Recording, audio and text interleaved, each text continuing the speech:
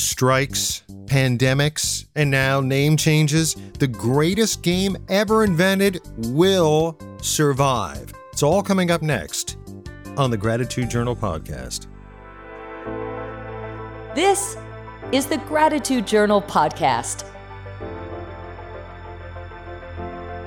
Oh man, you'll have to pardon my, hold on just a second. I need to reach for this towel and wipe off. Wow. It is really hot here in Northeast Ohio. Now to you, Texans, or someone in the Philippines, or maybe even people in St. Louis, where we lived a couple of years, this may not seem all that ridiculous. But we oftentimes don't get 95, 96 degree days in Northeast Ohio with some humidity and with a heat index of over 100. These things don't really happen all too often. Now, luckily, we're kind of used to it because we've lived in a couple of warmer weather spots, but there certainly is a lot of whining locally about the weather. And yours truly, Matthew here, is really quite grateful that I actually got my lawnmower started. So that's where I was after lunch, mowing the lawn, a mower that would not start for the last 2 weeks. Don't ask me why. I even checked the oil, which is something I rarely do. And because usually after winter time, I mean really 5 months of sitting idle, I pulled the string on that puppy a couple of times and bam, I mean it just always starts up. But a couple of weeks ago, I just could not get it to start. So I paid somebody to mow the lawn while I went and borrowed a lawnmower. I bought one of those push mowers. I just felt very, I don't know, ecological, conservation conscious, that I was going to push the mower and get a workout and contribute to society and contribute to the environment. And then the makers of this product kind of screwed up the order. I had to send it back. They did not have a replacement. So I said to Donna today, you know what? I have to go to the mailbox and mail a bunch of stuff to the post office, rather. And then I'm going to come back and I'm going to pull the string on this mower and see if it starts up, because there are portions of the lawn that aren't brown that needed to be mowed. And I didn't want to have to hire somebody again to do it. And first tug, boom, started. Don't ask me why. So, I'm grateful. Hopefully, in your world, it is cool and you're not suffering from heat exhaustion or heat maladies. And hopefully, of course, as I like to make sure at the beginning of every podcast so far, I hope you're safe and healthy as the numbers continue to climb, and it's very scary. And it has been scary. In fact, so scary that I spent really a good amount of the night last night involved in several COVID-19 related dreams. Isn't that bad? I mean, I would prefer rather that the dream would be about, I don't know, Raquel Welch. But no, I had to dream that I had COVID-19. So for whatever reason, I did not feel very rested when I got up this morning. And I'm just rolling through the day. And that's what I'm doing. It's a little overcast right now. We're anticipating maybe the chance of isolated storms. Brown lawns could use it, but it is hot. It will temper down as it normally does here in our neck of the woods. But so far, that sound was me knocking on the wood of my desk. We are safe and healthy, at least that we know of without testing.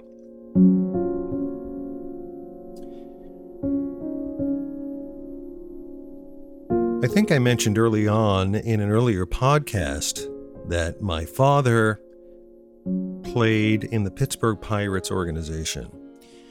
I'm still kind of finagling the details from him because I've had a couple of people say to me, wait, your dad played in the show? And he was actually called up for a couple of weekends as a backup catcher. And I think the structure of the minor league system was a little different then. But I bring that up again because baseball has always been a big part of his life. And while we as kids always grew up with all the sports, I knew pretty much early on that baseball was my preferred sport. And like my father, I wanted to be a catcher. And through Little League, I was a catcher. And I donned the tools of ignorance. And he taught me how to crouch, how to call balls and strikes. Of course, he didn't do that in Little League. Pitchers in Little League just rear back and throw. And he taught me how to throw a guy out at second base if he was trying to steal. He told me how to guard the plate.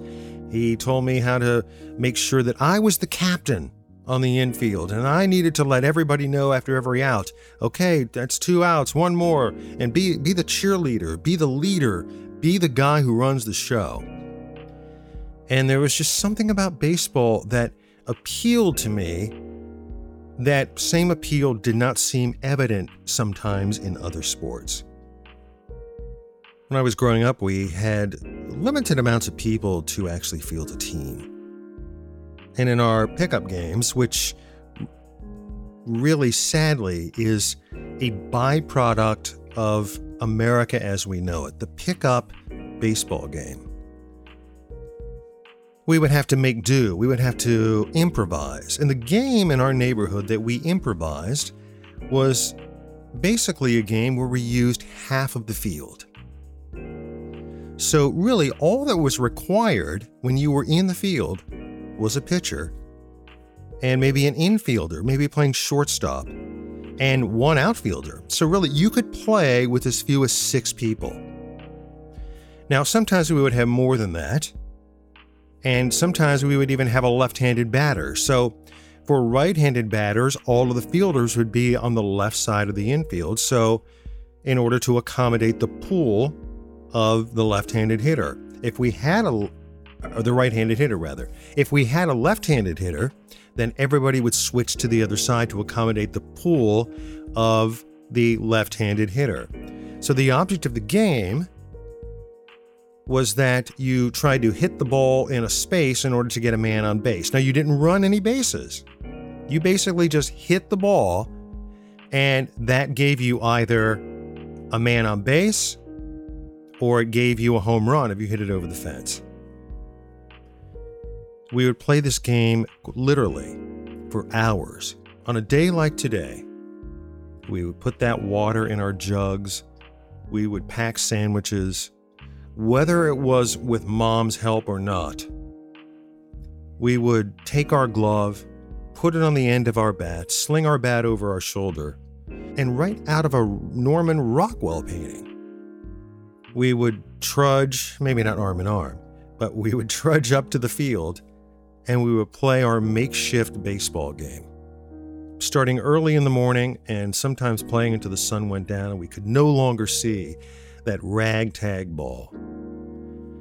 And I remember one day playing, waiting my time at bat, and I was playing catcher. So if the pitcher threw the ball and one of our hitters missed it, well, they couldn't afford to have a player who was just nothing but a catcher, so we would just catch for the other team, and they would do the same for us.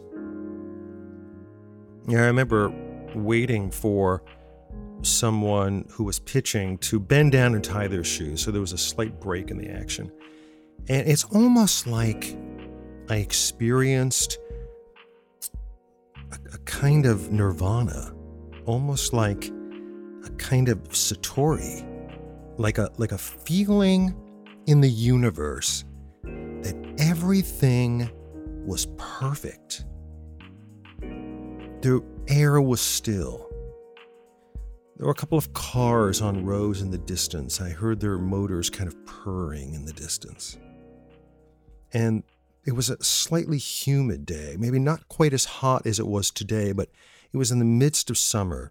The sun was kind of starting to set, but there was still plenty of light left. And there was almost a kind of a haze on the infield. And all I knew at that time is that everything about this game felt right. All of the nuances of the universe were in balance. Everything just seemed perfect. And I remember remarking to myself, it just doesn't get any better than this. This is the perfect game. Even our ridiculous rendition of the perfect game reminded me that this game that we were trying to emulate was indeed perfect.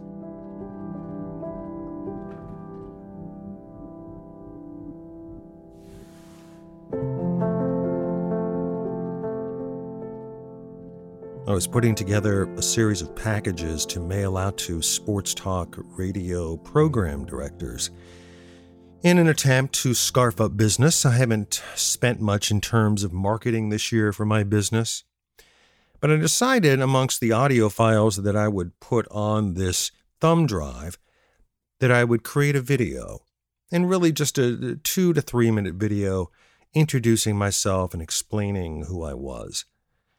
And I opened the video with me sitting in the stands of an empty ball diamond. And I was inhaling the contents of my glove, just holding the glove up to my face and inhaling strongly. And I did that to make a point that there was really nothing like the smell of a baseball glove. The dirt and the sweat and mixing in with the leather, and there was just a singular smell. And as soon as I did it, it took me back to that field, the field at Lehman High School, which was really a football field that we kind of made into our field to play our special little version of the greatest game ever invented. I was standing in left field waiting for the next batter, and the sky was just azure, just perfect blue, not a cloud in it. It was an absolutely delightful morning, late morning, and my glove had kind of a red tint to it. And I recall just putting it to my face and inhaling those wonderfully, decadently delicious aromas of summer, and just feeling so grateful that I was able to play this game. I mean, that's what baseball meant to me. And really, to a certain extent, it's still what baseball means to me. I had to give up baseball, really, because in my high school we didn't have a baseball team. Now that high school has a baseball team. In fact, the year after I graduated, St. Thomas Aquinas High School got a baseball team.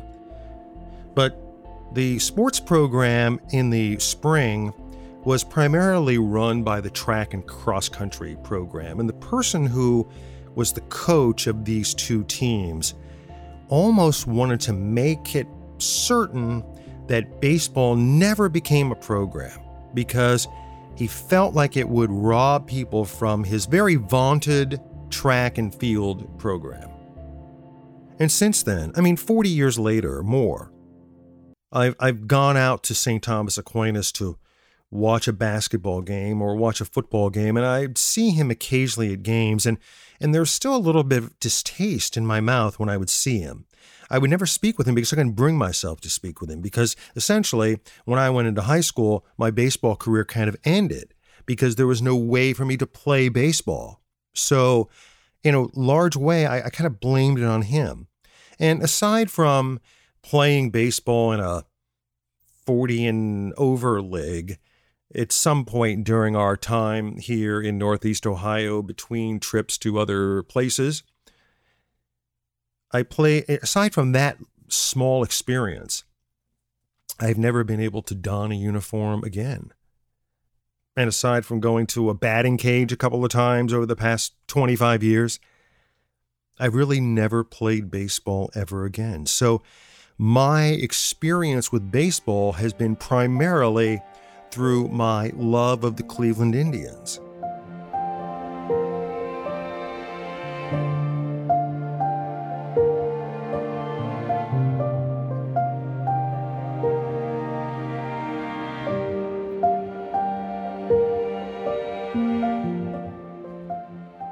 would say the strike year of 1994 was a pivotal time in my baseball appreciation period. Because really for a while, I kind of lost track with baseball. Baseball became less important. I was much more concerned about career. I was much more concerned about getting a girlfriend.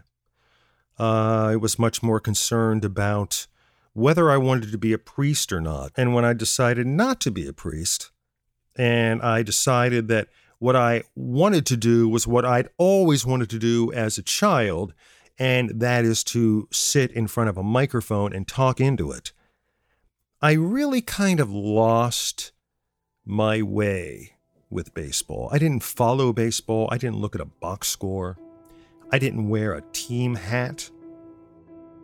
And my wife, who I would later marry on a ball field, was a baseball fan. Now, she was a baseball fan not with statistics and memorabilia and keeping mementos. It's just the act of being at the ball field was very attractive to her. She really enjoyed it. And I didn't really know the depth of her enjoyment until the time of the strike. And this was also the time that Ken Burns released his series on baseball. And she said to me, once teams had kind of reconvened after the strike, she said, you know what? We really ought to go to a ball game sometime. And I remember I was sitting on the sofa, and it was about 10 after 6. And the television news that was on at the time had a reporter at the ball field at Old Municipal Stadium. And this person was interviewing Herb Score, who was the radio play-by-play guy. And during the course of the interview, Herb was talking about whatever team was in town. And he said, as the interview was ending, well, come on down to the ballpark. We look forward to seeing all of you. And something hit me. Something came over me. And I said to Donna, let's get in the car and go to the game. And she said, well, it's already like 6:15. They probably start like in 45 minutes. I said, let's go. Let's go to the game. And that started my journey back into baseball. It started my journey back into following the Cleveland Indians. I liked the Indians as a kid, but I followed a lot of different teams. And really, the two teams that I followed were the Pittsburgh Pirates because of my father's connection to the Pirates and the fact that all of my family are from West Virginia, and in that area of West Virginia, they follow Pittsburgh teams. And it just so happened that during those years, as a kid going back to West Virginia every year, the Pittsburgh Pirates were really, really good. They played their games on WTRF Channel 7 out of Wheeling, and my grandmother and I would sit there and watch the games. Willie Stargell, Manny Sanguin, Dave Oliver, Rennie Stennett, Richie Hebner, that crew, Roberto Clemente, the whole crew. I mean, that team was a monster team. And it just so happened that my father played in that organization, so to this day I have a soft spot for the Pittsburgh Pirates. And before that, I loved the Oakland A's. I loved teams that had style. And boy, did that team ever have style. The mustaches, the white shoes, the eclectic personalities.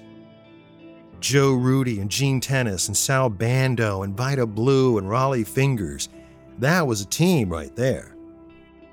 But when I got recharged on baseball, it was the Cleveland Indians. They were there. They're the home team. And so during those years in the 90s, the wonderful, evocative, splendid, unbelievable 90s years for Cleveland Indians baseball many times you couldn't get a ticket. So people traveled, and my wife was more than willing to travel for baseball. I did a count the other day, and combined with the stadiums that still exist, the stadiums that no longer exist, and the stadiums that were kind of rebuilt to replace the ones that did exist, we had been to 23 different ballparks, major league ballparks. Detroit, Pittsburgh, Cincinnati, St. Louis, New York, Boston. We were in Arizona. We went to Old Candlestick Park in San Francisco on our honeymoon. And it was not uncommon for the upper deck at Old Comiskey Park to be filled with nothing but Cleveland Indians fans. They could not get a ticket at home, so they traveled. It was not uncommon for families to give Cleveland Indians tickets as gifts because they were in such demand. But we could rarely get our hands on them. So we did a lot of traveling. And sometimes I would be sitting in some ballpark, Joe Robbie Stadium, where the Dolphins used to play, where the Marlins used to play, or Turner Field in Atlanta, or Coors Field in Denver. And I would look next to me, and Donna would be munching away on her hot dog and drinking her Diet Coke, and I would say, you know what? I'm really grateful that I have this woman who likes baseball. In fact, she likes baseball so much that she agreed to get married to me on a ball field. And we planned it out pretty well. In Canton, Ohio, Thurman Munson Stadium. At the time, before our marriage, it housed Cleveland's Double-A team, the Canton Akron Indians. And then that team couldn't get a new ballpark built, so they moved to Akron. And today they're the Akron Rubber Ducks. Now that stadium is empty, but after the Indians moved, that became a Frontier League team. And Canton's team was the Canton Crocodiles.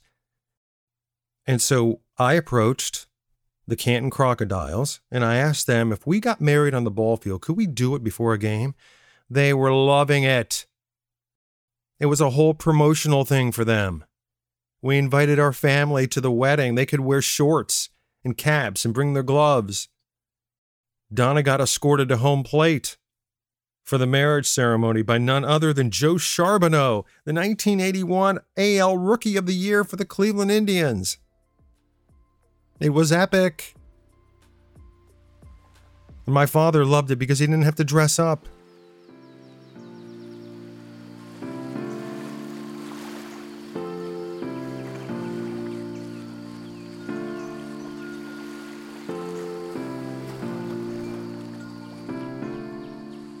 I love baseball on the radio. I love the radio and I love baseball, so it's a perfect marriage. When I was a kid, I would have that transistor next to my ear on the pillow. And after my twin brother Mark went to sleep, I would roll through the dial, seeing how many games I could pick up, seeing how many stations were broadcasting baseball well into the night. I spent many a night listening to Ernie Harwell and the Detroit Tigers and WJR. Jack Buck and the Cardinals and KMOX. And Marty Brenneman and Joe Nuxall and WLW in Cincinnati. Texas Rangers, the Atlanta Braves, the Boston Red Sox. And I prefer sitting on the porch, listening to the game with a beverage. It reminds me of standing in the outfield, inhaling that wonderful concoction inside my glove. That tinny voice coming through the transistor receiver. And some days I prefer to listen to the radio rather than watch it on television because I know sooner or later that connection to the game, which is a connection to us, that connection to the game on the radio will go away. And I want to soak up every single bit that I can. I mean, is there a game that's more perfect? That's played outside? That has no timer? And while it needs to be sped up, and there needs to be improvements to the game, how odd and bizarre and wonderful is it that you can overrun first base, but you can't overrun second base or third base? The concept of the double switch, the righty-lefty matchup, the strategies that are going on constantly in any game, the middle of July, as long as there's not a pandemic. The chess match that's unfolding in front of us. Read Buzz Bisinger's book, 3 Nights in August. It'll lay out that chess match in full detail. All of the things that are happening during any one baseball game. I recall my father taking us for the first time to Municipal Stadium and walking up the ramp. And the darkness of that ramp becoming lighter and lighter as we got to the top of the ramp. And finally at the top, it's like the world opened up. And in front of me was this expansive field of green, so green it hurt my eyes. And the smells of food, and of course at Old Municipal Stadium, beer and urine and everything else, it was intoxicating. And the sound of wood striking a baseball, the reverberation that it sends throughout the interior of a complex, was the most thrilling thing that I'd ever heard. It's still thrilling to this day to watch that little white pill fly out into the outfield. And I remember, even as an 8 or 9-year-old, almost in a state of awe, in a state of wonder, that between 2 pitches being thrown, so much was happening. Guys were readjusting their position, grabbing their crotch, adjusting their hat, signaling to another player some secret coded message, and knowing that if the Indians lost today, there was always tomorrow. That was the beauty of it. That is the beauty of it.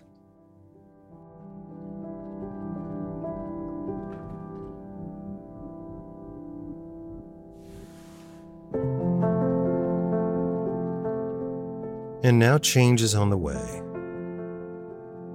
And I think sometimes change is good. I always had a mild problem with Chief Wahoo.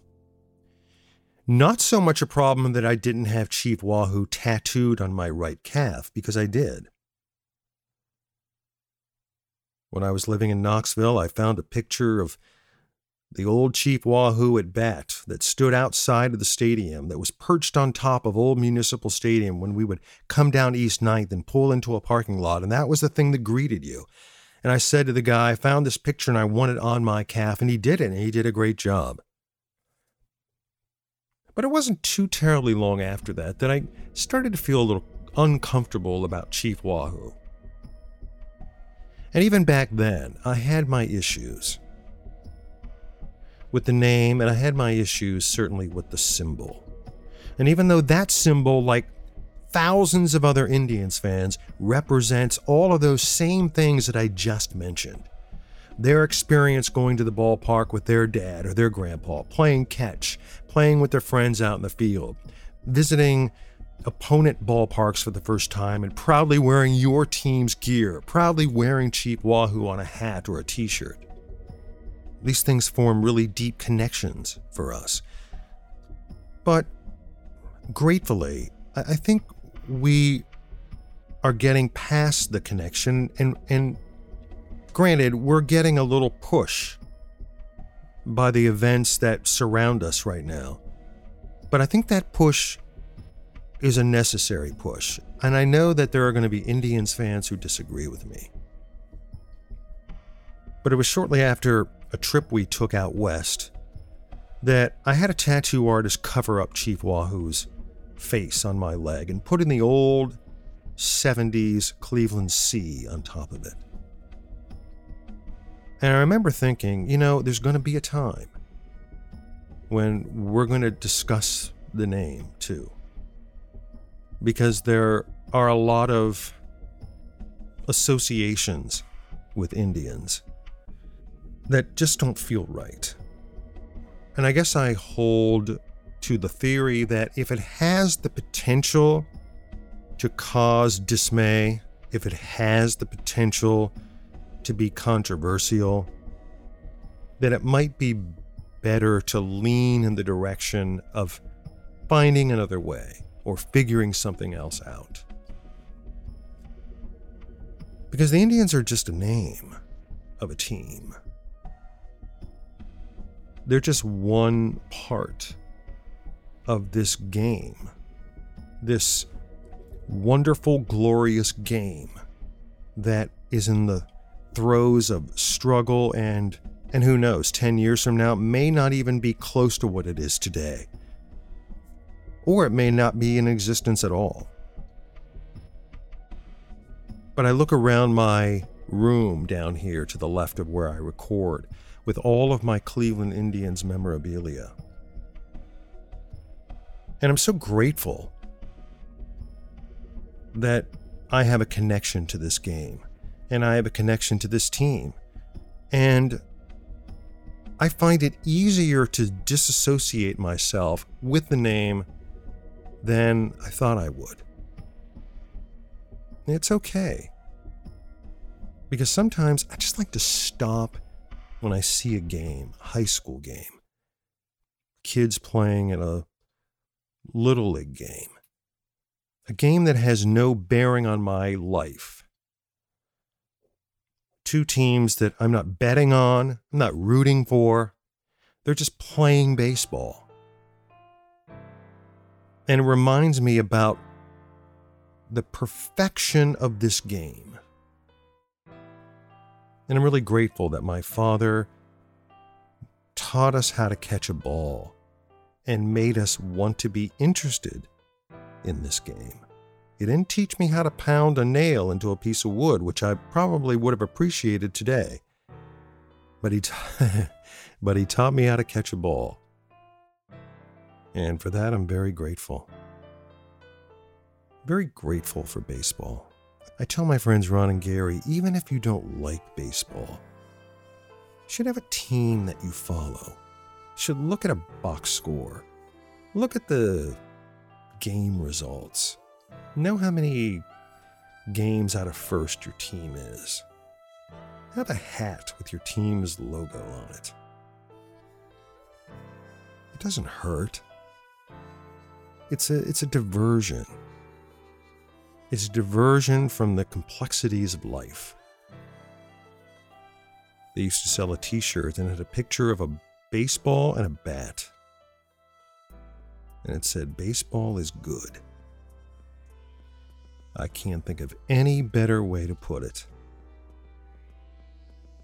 Hopefully you're a subscriber to the Gratitude Journal podcast. I realize now that the podcast is also on Stitcher, and it's also on the Google Podcast platform. So I think that every major platform for podcasts is covered. I believe so.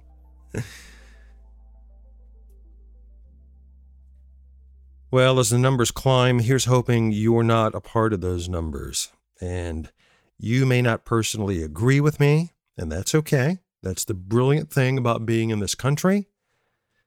But I would urge you to don a mask. I think it helps. I think the evidence is there. I'm finding less and less evidence to convince me to the contrary. And I'll continue to sort of grudgingly wear my mask because I would like to protect you from me. And I would hope that you would reciprocate. So until then, here's hoping you're well, that you stay cool.